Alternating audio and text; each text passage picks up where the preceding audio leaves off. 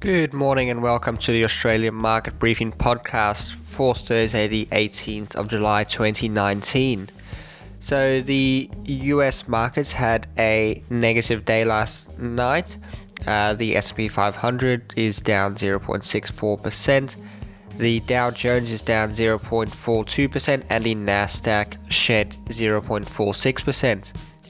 In contrast, the Australian markets had a positive day of trade yesterday, with the ASX 200 climbing 0.49% and the All Ordinaries up 0.42%. The Australian dollar is flat, still at 70.1 US cents.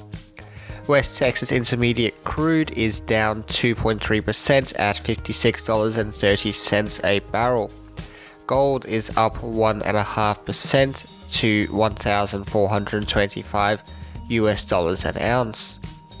Australian shares had the first green session in 3 days yesterday, despite new tariff threats from Donald Trump overnight.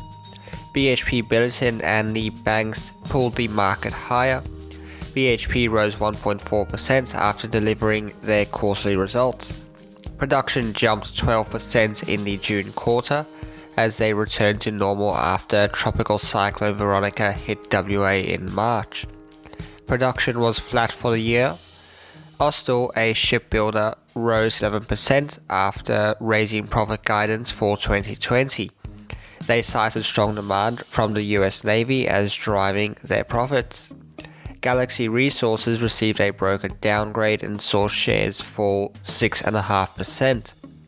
Today is going to be a busy day locally, with South 32, Santos, Woodside and CIMIC all set to report. The June jobs report will also come out and will be watched closely by economists and analysts alike. Wall Street has been slipping overnight after the first signs of trade war impact hit. CSX Corp, a railroad company, posted weak results, which sent shares down 9.9%, their biggest one-day drop since 2008. The Fed's Beige Book also pointed towards trade pressures hurting corporate profits. Unfortunately, as of the time of recording, we don't have Netflix or IBM results just yet. That is all we have for today. Hope you have a good day. Thank you for listening. I'll be back tomorrow with another episode. Hey guys, I just wanted to let you know that the Business as Usual podcast is going strong. We release every week at midday, so definitely go wherever you listen to podcasts, go and have a listen, or check out the Millennial Investor YouTube channel. Every Saturday at midday, we premiere the new episode and hang out in the comments with you guys. So go check that out. Hope to see you over there.